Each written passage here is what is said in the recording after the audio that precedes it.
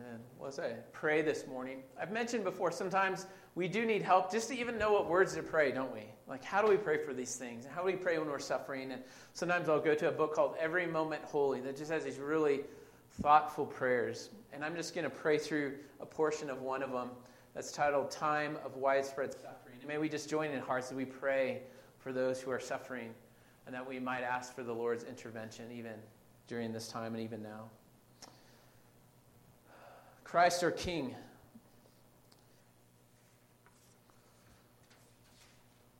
well, the biggest loser. Maybe a few of you are familiar with that. There's this, I don't even know if it's on anymore, I don't know, but a game show, reality TV show called The Biggest Loser. And it's a show where people come on, the contestants come on, and typically they have probably 100 to 200 to maybe 300 pounds that they're just needing to lose, and they do this game show, and they submit their lives to these trainers and everything that entails. And there was a short season in Kelly and my life before we had kids, and we lived overseas in China, and we were actually in our city all by ourselves. We'd only been there about a year. And our other teammates fled for a different reason. One took another assignment. One was stateside for 9 months. And we were rather lonely. And for a little bit, the Biggest Loser contestants became our friends and our English output and input. But all that being said, there's one, I don't know if they do it every season or just sometimes, but kind of near the end of the season, they have the contestants that are left who have lost maybe 50, 100, 200 pounds, 250, a lot of weight. And they have a race. They're outside, and they take weights, and they put weighted vests and strap weights on their arms and their legs that are the same amount of weight that they've lost. And they begin this race with the weight that they had, with all the weight that they began with. And at different points in the race, they're able to take off these weights and put them down. And part of it's a competition, but part of it's just to remind them, hey, this is where you were, this is where you are. You don't want to go back. And just reminds them that. And there's this picture, and today in our passage that we already read today, there is that picture of this throwing off. And Paul's saying, don't go back to the way before. Don't put on these weights of your old self and try to walk or run this life in it. I think it's just a perfect picture of what Paul is speaking about in this passage, that picture of those weights being put on you. Say, no, I'm going to throw those off and continue forward. So Paul begins, and he really does say, in verses 17 through 19, there is a don't turn back to this empty, vain life that you had before Christ. Why would you go back to that? He's saying, why? Let me begin just by reading verse 17. Now, this I say and testify in the Lord, that you must no longer walk as the Gentiles do in the futility of their minds. So this is called, don't look back. Why would you go back to that? And Paul, as kind of a reminder of all that Paul has said, he's bringing application to all these things that were true. If you've turned from Christ and you've trusted in Him, or you've turned from yourself and your sin and you've turned to Christ, and have abandoned your life, and he's told us all of these new things and this reality of our life in Christ. And I'm going to do a really quick review of all of these things that Paul has said about those who have followed Christ. So about us, if you trusted in Christ, these are true about you. And then he says, don't turn back. So he reminds them that they have been chosen. We have been chosen before the foundations of the world by God to be holy and blameless in Christ. Remember that at the beginning? Who have been adopted by God and become sons and daughters through Jesus. Who have been blessed in Christ with every spiritual blessing in the heavenly places. Who have been rescued and redeemed and forgiven in Christ. Who have had the lavish grace of Christ poured out upon us. Who have obtained an inheritance, an eternal inheritance. Who have been sealed by the Holy Spirit, who is our guarantee of our forever inheritance, our glorious inheritance. We have great hope. We have great riches of God's glory and that glorious inheritance that we have in Christ. We have been shown immeasurable great power through Christ. We were once dead in our sins and walked in sin and decay, a life way away from God, pursued after the broken desires of our sinful flesh, and we were far from God, without hope and without God, and he has made us alive, but God made us alive in Christ.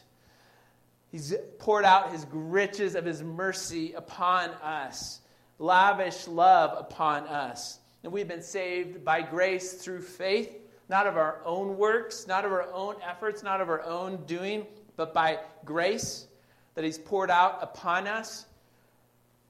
Where we were once strangers, remember, separated from Christ, without God, without hope in this world, but then we were brought near by the blood of Christ. We have been brought into this new family, this new community, this new humanity, and that we have this new relationship with brothers and sisters in Christ, and we've been united in one body, one spirit, one hope, one Lord, one faith, one baptism, one God and Father of us all, who continually are being strengthened by the power of the Holy Spirit in our inner being so that Christ might dwell in us more and more, whose lives are being already deeply rooted in the love of Christ, a love that is so great and so grand and so magnificent that we need his help even to comprehend that love, who have been filled with the fullness of God, who have been given the gifts of grace that we might all together grow up into one body in maturity in Christ, that we might speak the truth in love to one another, and that we might not be easily rocked and thrown by all the false teachings, both outside and sometimes inside the church. So Paul says all of these things. These are all the things that he has listed and that he has told in the beginning of Ephesians. And he testifies in the Lord, in the authority of the name of the Lord. He says, don't go back that way. Why would you go back that way? Why would you walk as if you're still dead in sin, following after the desires and the demands and the whims of your old fallen life apart from Christ? Why would you do it? Why would you go to where you're without hope and without God in this world? Why would you go back to that empty, vain life before? And this word of vanity, this futility or vanity or emptiness, it's a word that's also used in the Greek translation of the Old Testament for empty idols. So why would you go back to emptiness? Why would you go worship that which is stone or wood or plastic? I know they didn't have plastic then, but you know what I'm saying. So why would you go back to vanity and emptiness? And he's just calling them out. Why would you leave a true hope and true life and true love, a love so great we need his help, God's help, even to understand it? And as you think of that, you might think about Ephesus, and you're like, well, probably Ephesus, probably their culture, it probably wasn't all that bad. It probably wasn't a big shift for them. Because, that was a long time ago, and things are just much worse now. But actually, Ephesus and a Greek culture was very depraved and far from God. There wasn't any underpinnings of the truth of God's word in Ephesus. And I read one description of Ephesus during that time, and it was such a description that with younger ears in the room, I couldn't even read it to us today. And then I came across one quote from a 5th century BC Greek philosopher. Now, I know this would have been a good bit but for the writing of Ephesians, yet there's probably still the same culture there in Ephesus. And this was by the Greek philosopher Heraclitus. I'm sure I said that wrong, just so you know. So you don't have to tell me later. I know that was wrong. This is what he said about Ephesus. He said he called it the darkness of vileness.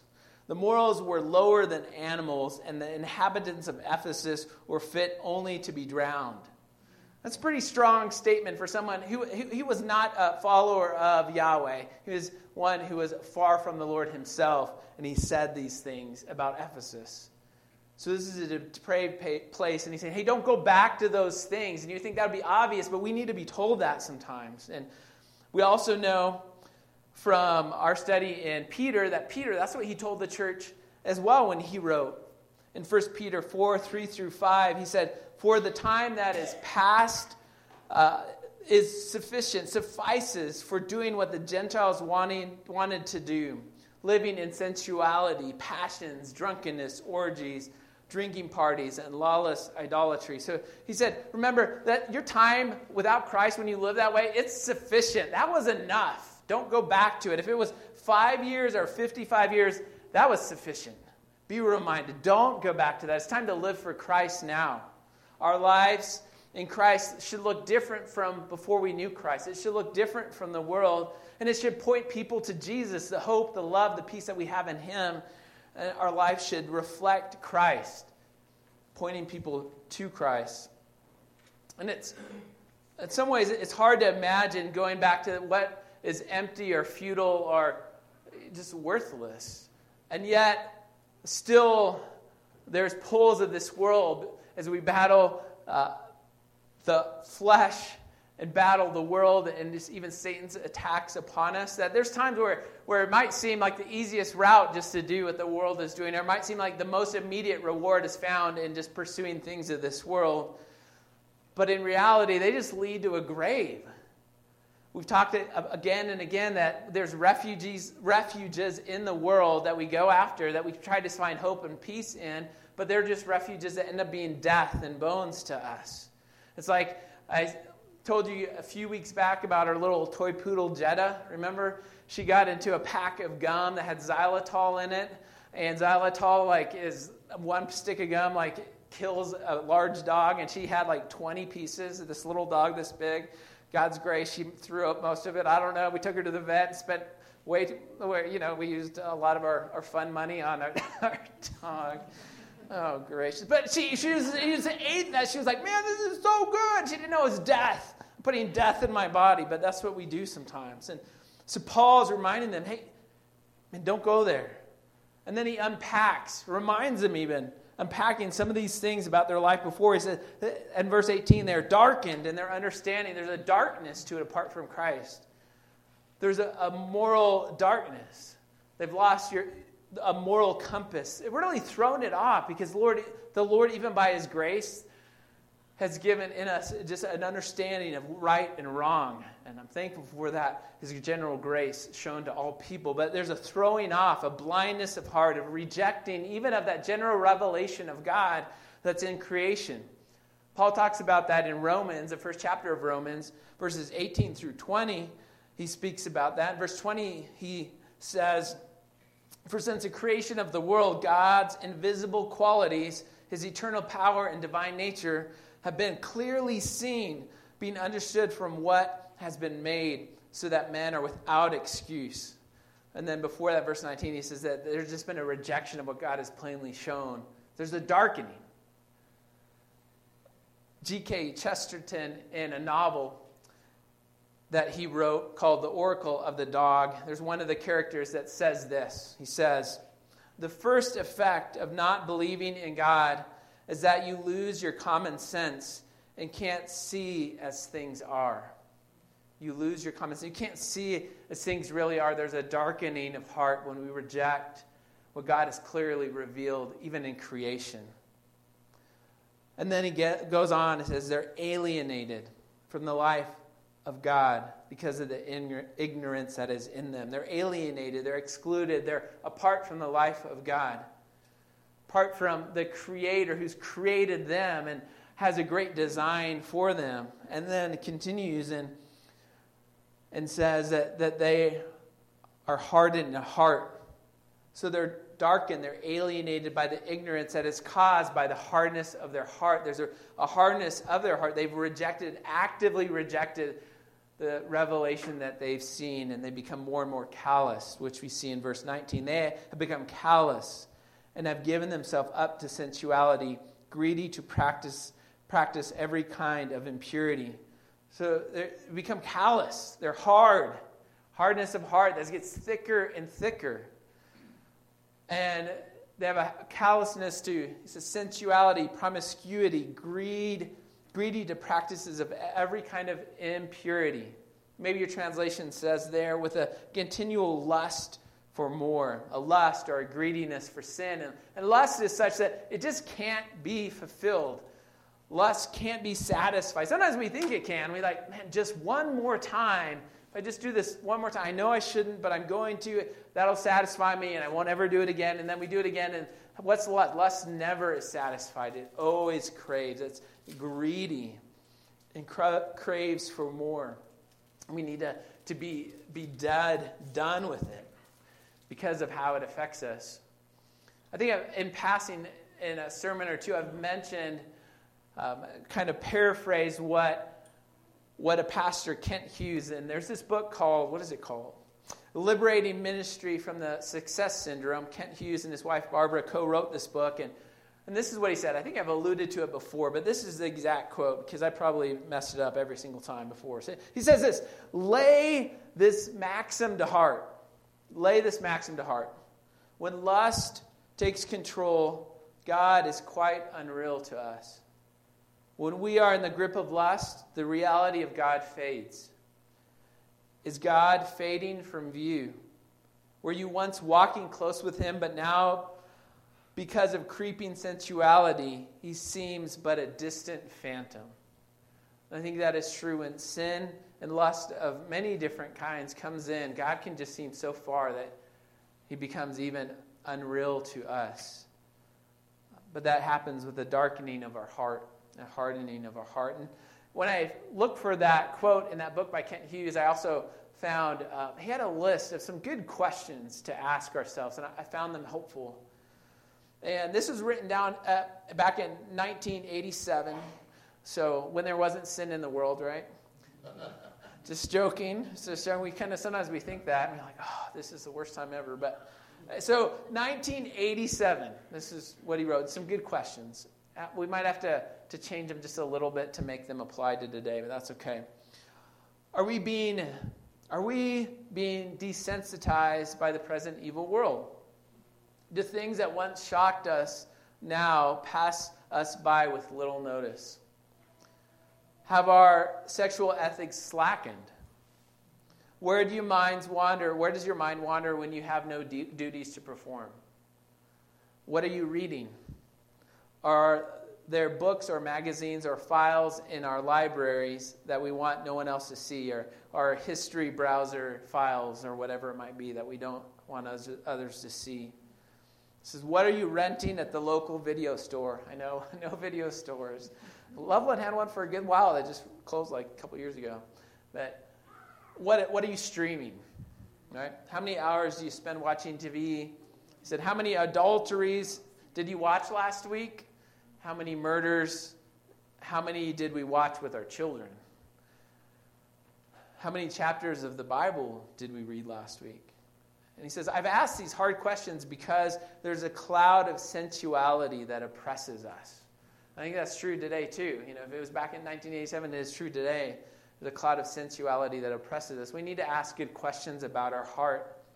We need to run to Jesus. He is kind and compassionate, ready to forgive when we find ourselves pursuing things of this world.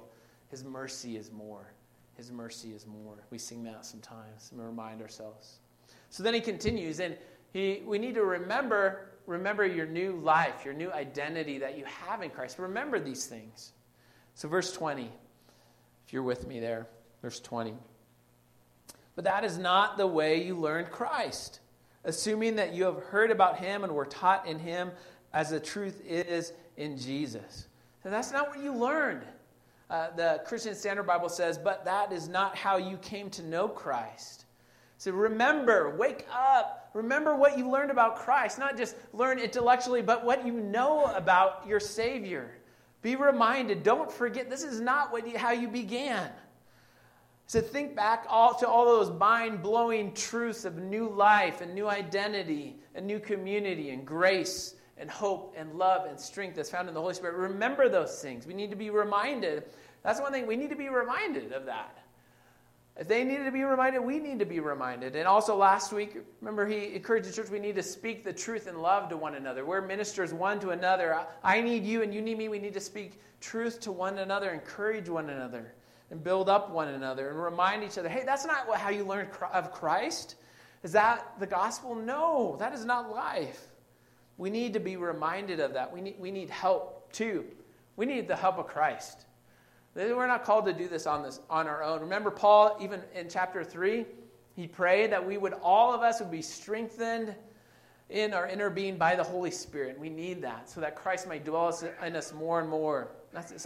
I see that prayer and I'm like, man, if we want to pray the will of God, you can pray those things for yourself and for the church and for brothers and sisters all the time. And then also, just the reality of things that Paul says in Philippians. Let me read a few of them. Philippians 1:6. This is one you're probably familiar with. Maybe you've grown up in the church. I'm sure of this, that he who began a good work in you, he'll bring it to completion at the day of Christ Jesus. So he's doing a work in us, and we can be reminded of that. That's not about us just mustering up enough strength, right? We turn to Christ and rest in him and abide in him. And then Philippians 2:13, for it is God who works in you, both to will and to work for his good pleasure. We continue to turn and rest in him and ask for him, even to convict our hearts and our minds that we might follow him. And then Paul continues and he says, throw off. Now back to that illustration of throwing off those weights or throwing off those old clothes of the old self. Throw off the old clothes of your old life without Christ. Verse 22. To put off your old self, which belongs to your former manner of life and is corrupt through deceitful desires. He says, throw those things off, that old way of life, throw it off. Don't act the way you did before you knew Christ. One translation, this is from time to time I like to look back to the Amplified Bible. And it doesn't mean it's a Bible that's just louder, but one that it'll take individual words and unpacks them, because every word has some unpacking to do. So I love that older translation. And it says this, strip yourself of your former nature. Put off and discard your old unrenewed self. I love that phrase, old unrenewed self. I think that's a good picture of it. It says to throw off those things, set them aside, throw them off. That old, corrupt, spoiled, rotten, perverted, deceitful, full of deceptive lust type love. Throw those things off, those old candy-coated poison, those old chocolate-covered death that eats at us. Throw those off. Don't go to those refuges of bones anymore. Why go to that? And we live in a culture that, our culture is American culture. It is thrown off in a lot of ways. Before it had some of that Christian ethic in Jesus, and now we're just throwing off that Christian ethic in Jesus. And you would think they're throwing that off, but is it leading to life? Is it leading to freedom? No. We have a culture that's more bound to anxiety and fear and the bondages of addiction. It's not causing freedom. We need to not throw off Christ. We need to throw off the old ways of our life apart from Christ. And the picture, Paul again is painting these worn, old, dirty clothes, taking them off and leaving them aside. There were several years when I was in seminary and I worked at a warehouse. It was this huge warehouse, but there's like 4 or 5 of us that worked there. We bought and sold old manufacturing equipment. And when I first started working there, all I did was manual labor, which was good, but man, it was dirty. It was old, greasy, dirty machines, and I was pulling off widgets and whatchamacallums off of this and that so that we could sell them and things. And I remember one day, I think it was apart from an old forklift, and I had hydraulic fluid just all over me. And my boss, he wasn't a believer, but he's like, man, I got to take a picture and you got to save that and you can show your parishioners that you worked really hard. But it was during the time that I was dating Kelly, and I wouldn't ever, like, after working, be like, hey, let's go on a date. And I'm like, I grease and whatever, dripping. I wouldn't do that. No, I would throw those things off. And, oh, by the way, Kelly and I, we celebrated our 16-year anniversary this week. Yeah. I remembered, once Kelly reminded me, I remembered it was coming. When she said, what are we doing Friday? And I was like, yeah, I got it on the calendar. Got it. So, but I love you. All right. So, So throw off. So we're called, but the idea, it's active. We're actively doing these things. There's an active taking off and throwing off. It's not passive. We're doing battle with sin. We're doing battle with sinful patterns in our life that we know we need to throw these things off. We need to take this influence that's in our life that's pulling us away from Christ. We need to throw it out. No matter how much it tastes good at the moment, we need to throw it out, whatever that might be.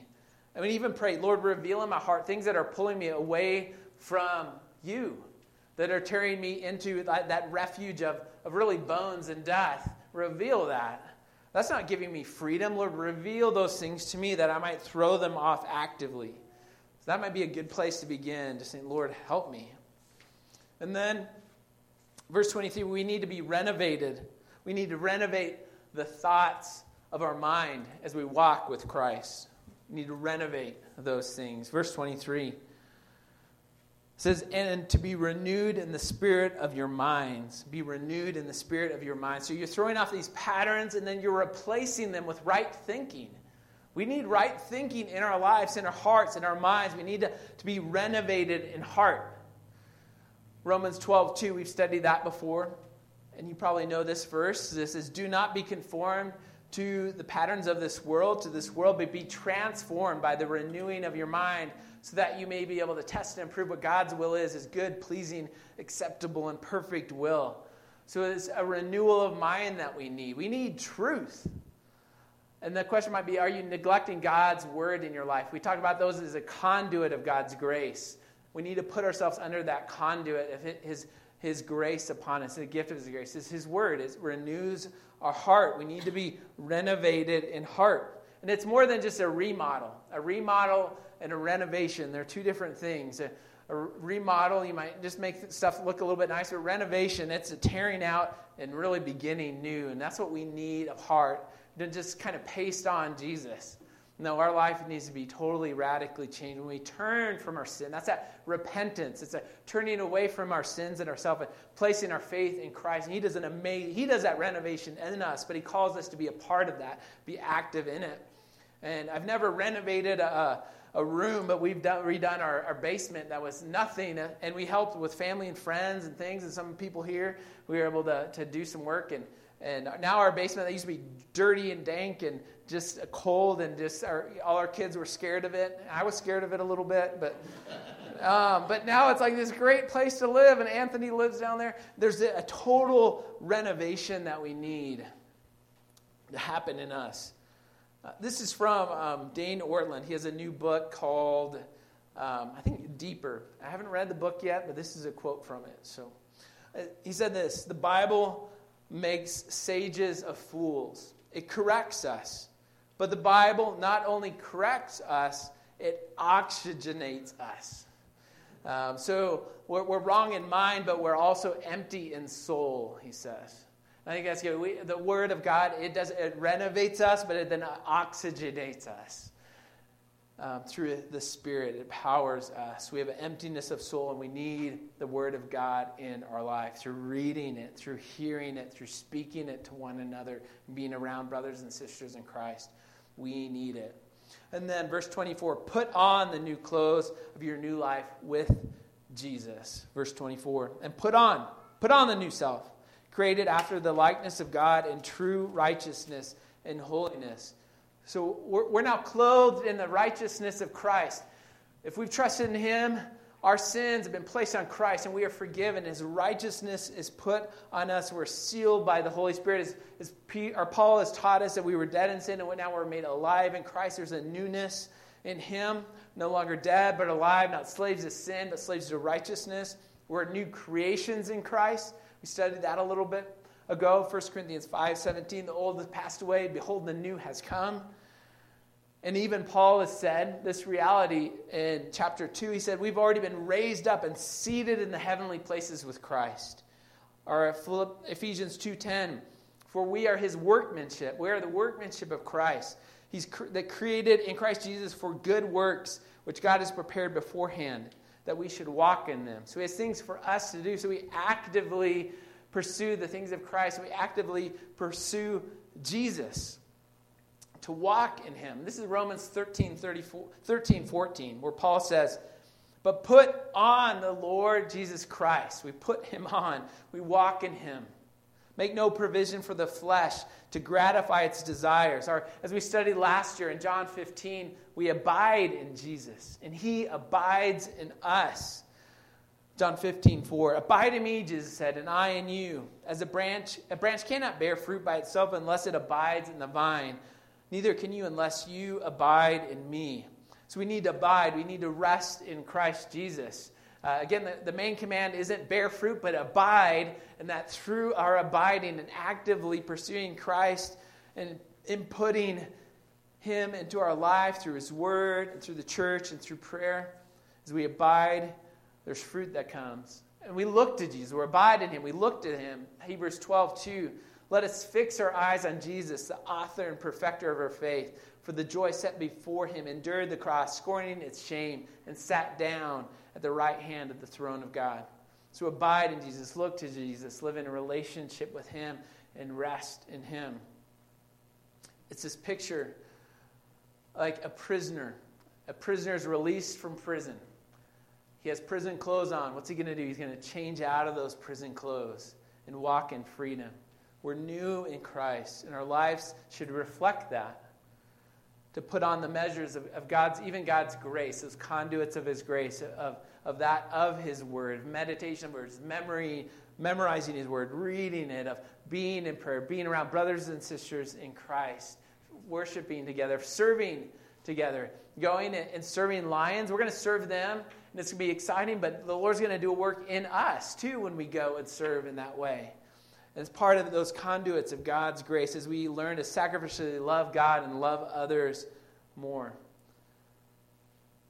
And we also recognize a reality as we walk with Christ that we still need Jesus.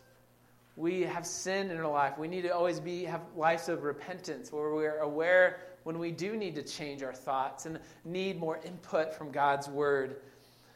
And he's merciful to do that, as we know from 1 John chapter 1, 8 through 9, or 8 through 10.